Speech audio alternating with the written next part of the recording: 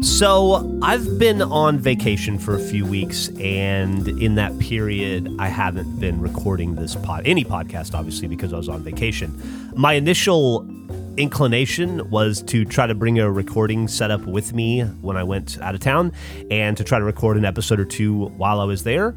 But common sense prevailed, and I realized that I should allow myself to have a vacation and not try to cram work into it. That's honestly unnecessary because I already have a pretty good buffer built up before the show even launches. However, I did want to maintain the cadence of occupying that space in my mind and being productive. So when I was on vacation, I organized a lot of notes and I got a lot of the research ready so that when I came home, I could hit the ground running.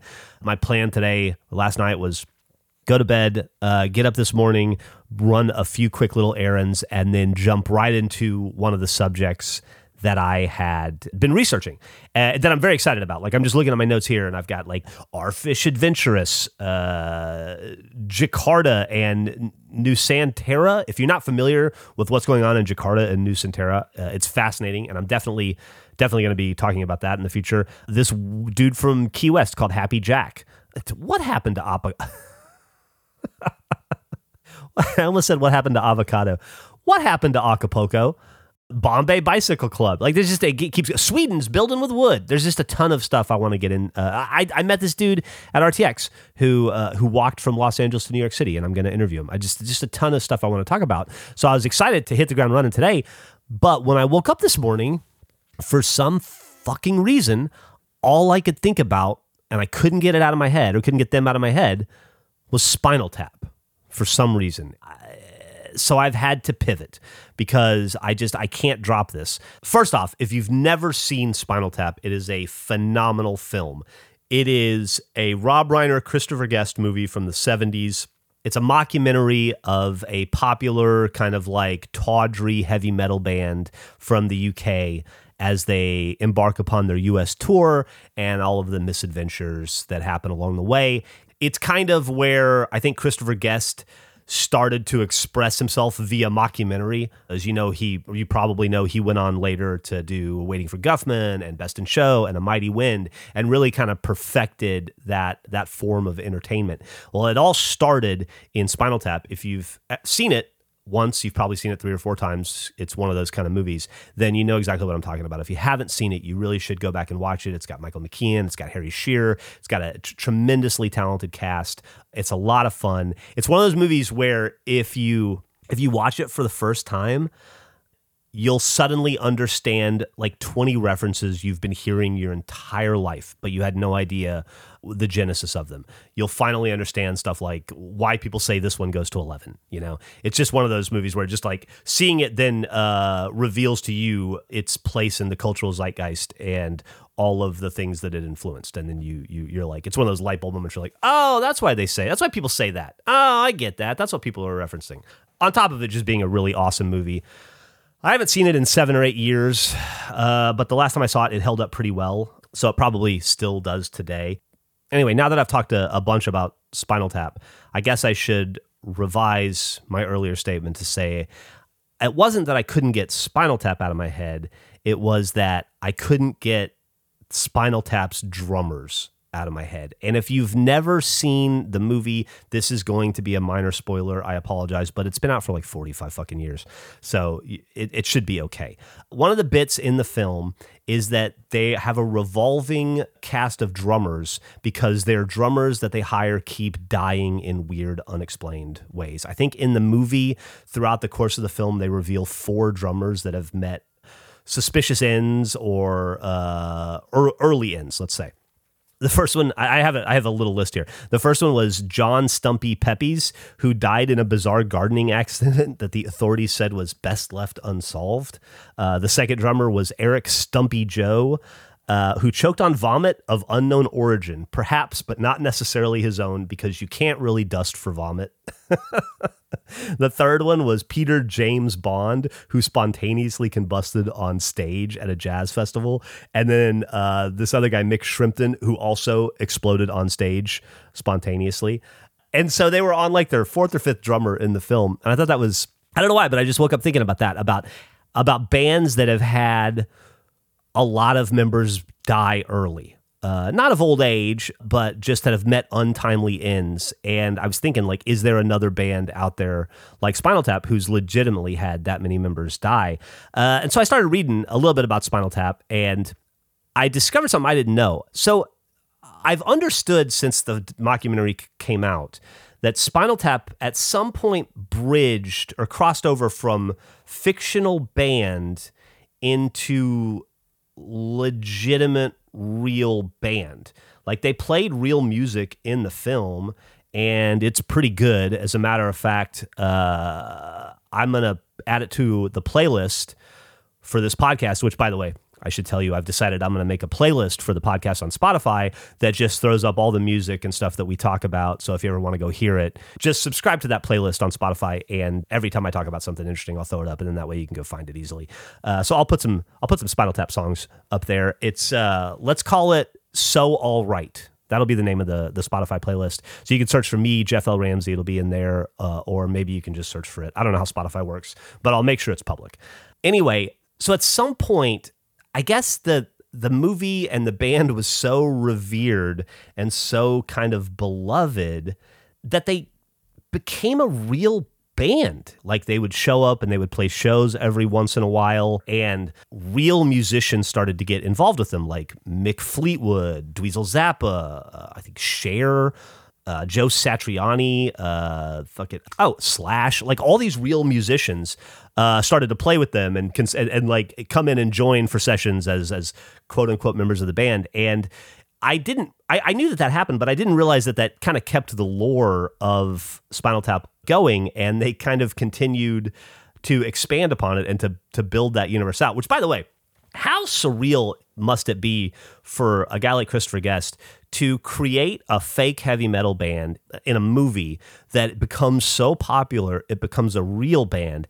And then not only does it get to become a real band, but they get to play with people like Cher and Slash. Like, you gotta imagine a guy like Christopher Guest wakes up every day of his life and goes, how the fuck did I get here? This is insane. This is amazing. Like, I can't think of anything cooler than your fictional thing becoming so revered that it gets to become a real thing, and then it gets to play in the same waters as the most talented people that it was kind of lovingly sending up in the first place.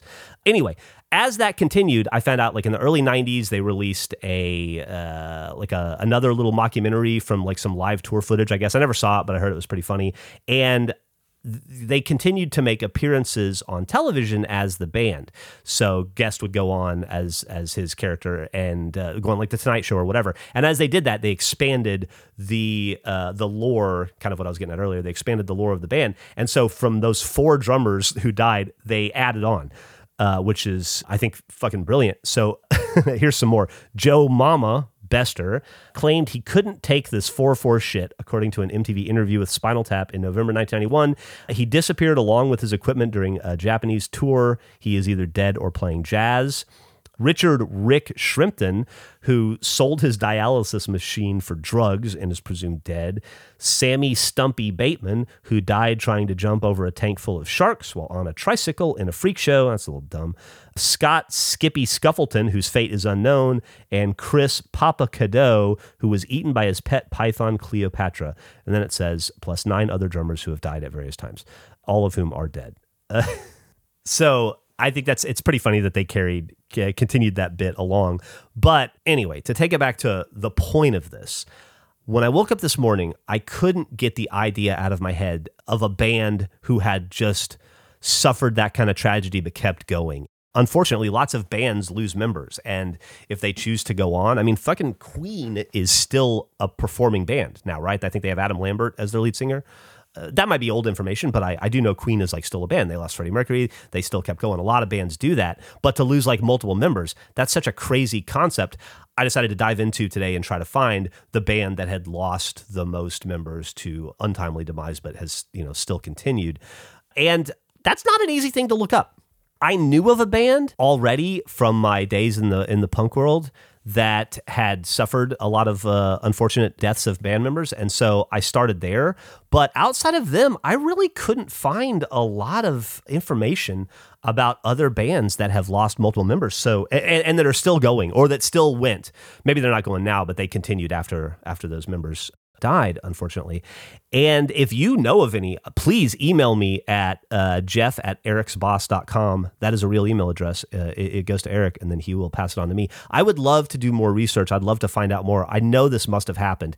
I definitely, while couldn't find a lot, I definitely sparked a lot of other interesting questions, some other stuff that we'll get into.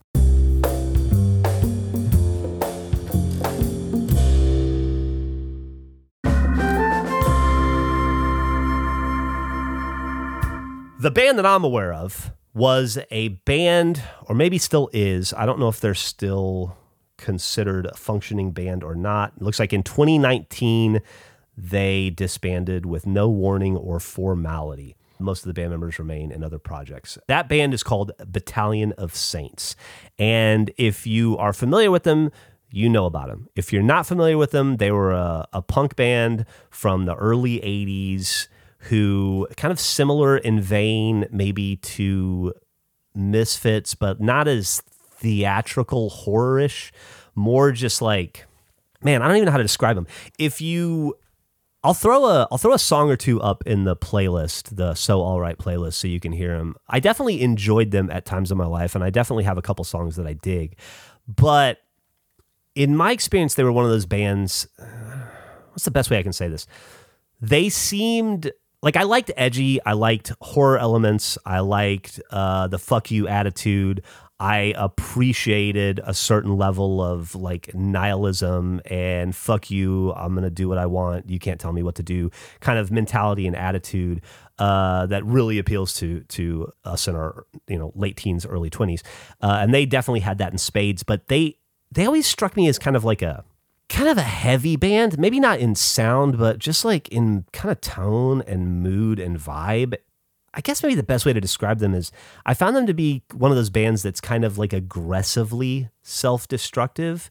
There's a huge self-destructive vein that runs smack dab through the middle of the and every subset of the punk scene and the punk world. And there are bands that deal with it in a healthy way, and there are bands that don't. And this is one of those bands that just like, they just seemed aggressive about it in a way that was kind of a turnoff to me. I found a lot of the people, at least in my community and in the punk communities that I was a part of as I moved around the country in my youth, I found that the people who really liked them, who liked them a lot. And don't get me wrong, there was a point in my life when I considered getting a Battalion of Saints tattoo. I never did. I never liked them quite that much. I realized that before I got it. But there were the people that I knew that were super, super into them were pretty dark and pretty violent and aggressively self-destructive. And I tried to kind of steer clear of those scenes because, man, it's easy to fall into that hole, and it can be pretty hard to even want to climb out once you kind of give in to that world. So I always kind of tried to avoid it and keep it at arm's length. But anyway, the band suffered a lot of tragedy. And there may be bands out there that suffered more, but this one definitely suffered a bunch. First off, this is one of those bands too that has had 1 million members. Like, I'm looking at their discography on Wikipedia, and there are 24 past members listed. Pretty fucking significant for a punk band to have 24 past members. And of those past members, I am aware of 4 of them that have died. One of their guitarists overdosed. One of their members committed suicide. Another member died of health problems related to drug abuse. And then a 4th one died of AIDS. And so terrible tragedy. And the band continued, clearly, because they had over 20 members at different points. I don't think they ever had more than 4 at a time. Just a horrible amount of loss and tragedy surrounding this one band. And maybe they're the most, although I guess Spinal Tap, no, I'll say fictionally. I know they're a real band now, but all their dead members are fictional. So outside of Battalion of Saints, I couldn't find really any information. And actually, even Google searching didn't find me the Battalion of Saints information. I just knew it. If I hadn't known it, I don't know that I would have gotten there on my own today. But if you're aware of any other bands that have suffered that kind of loss and kept going, I would really love to hear about them and read about them and check out their music, because I think it's just kind of like, I can't imagine having to triumph over that kind of pain and loss, and it's fascinating to me that some people are able to do it and keep going. So I was pretty disappointed that I couldn't really, that sounds really terrible. I wasn't disappointed that there are not other bands out there where people have died. I was just disappointed that if there are, I couldn't find them. I don't want anybody to die. Let me put that, I'm going to be on the record. I'm on the record right here. I don't want anybody to die ever. I'm not looking for that. But in the chorus, I got to thinking about how ridiculous it was that that band Battalion of Saints had 24 members. And that got me thinking, what band has had the most members in their career? I started looking into that, and it gets a little wild. Black Sabbath has had 27 different band members. Lynyrd Skynyrd has also had 27 band members. Quiet Riot, of all bands, has had 27 members. Heart had 29. Whitesnake, if you remember fucking Whitesnake, somehow they had 41 different band members throughout their history. And then Santana, who I always viewed as like a dude with a jam band, he had 68. So those are a lot, but not nearly as much as George Clinton and the P-Funk All-Stars, or the P-Funk Collective, which counts a roster of 189 total members of the P-Funk Collective, including 23 different bands. So I don't know if you can count that as one band, but even if you can't, the fact that Whitesnake had 41 members, like, Jesus Christ. That got me thinking, if you've had 41, is it just like a Spinal Tap thing where you're just replacing drummers left and right? Or have you cycled through so many different band members throughout the history of the band that there are no, maybe only one or maybe even possibly no original members left in the band, which is a fascinating idea to me. I remember there was a punk band years and years ago called Unwritten Law, who at one point I think only had one or maybe even not any original members. I think they have some original members now. And I was always kind of blown away by that, the idea that like, it could be an entirely, I mean, if you think about it, it makes sense. If you want the band to continue, and then like you have eras in bands when members leave and then new members come in, and then they bring a new creative energy into it, and then they assume some of the identity of the band through their creative efforts, and then those people can become leaders, and then as other people move on, like I can see the transfer of ownership and power as it goes on. It's just wild to think about a band that starts as 3 or 4 people having a career, and then someday down the road that band is still going, but none of those people are in it. So I looked that up, and there's a lot. There are a lot of bands who are still going or still went who didn't have any of their original members. I'm going to list a few. The Blood Brothers apparently just passed the torch to new people. If you've ever heard of the band Christian Death, they went for a while after they lost all their original members. I think by 1985, all the original members of the kind of popular band Fang were gone, and they kept going. Gwar, of all bands, the last original member was Dave Brockie. You know him as Odorous Unungus. He died in 2014. That's very sad. And so Gwar continued. He was the last original member of that. Have you ever heard the band In Flames? They don't have any of their original members left. The Kingsmen have had 1 billion members, apparently. Nowhere near the original lineup. Molly Hatchet, Napalm Death. It kind of surprised. Sepultura, TSOL, The Velvet Underground. Yes, like their last original member, Chris Squire, he died in 2015, and they're still going. So there are a surprising number of bands who are still going strong or who continued to go strong with no original members. I think that's kind of cool. I think I like that. I think that's neat. Like, could you imagine you joined a band in their second year? You know, the original guitar player decided to go off to college and he quit the band, and then you join and suddenly you take off, and then you have a 20-year or a 15-year career.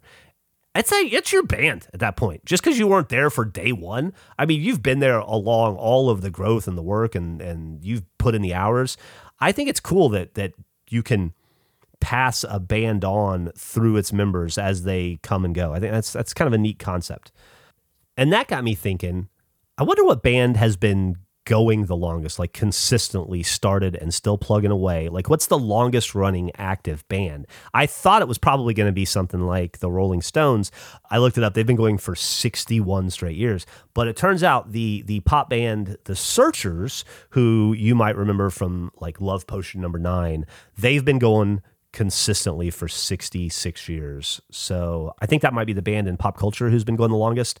Definitely going to add a couple of Searcher songs to the playlist, so be sure to check them out if you want to know what they sound like. They're classics. In researching them, I stumbled on something that's kind of fascinating, and I guess makes total sense, and I should have my mind should have probably gone there immediately, but it didn't.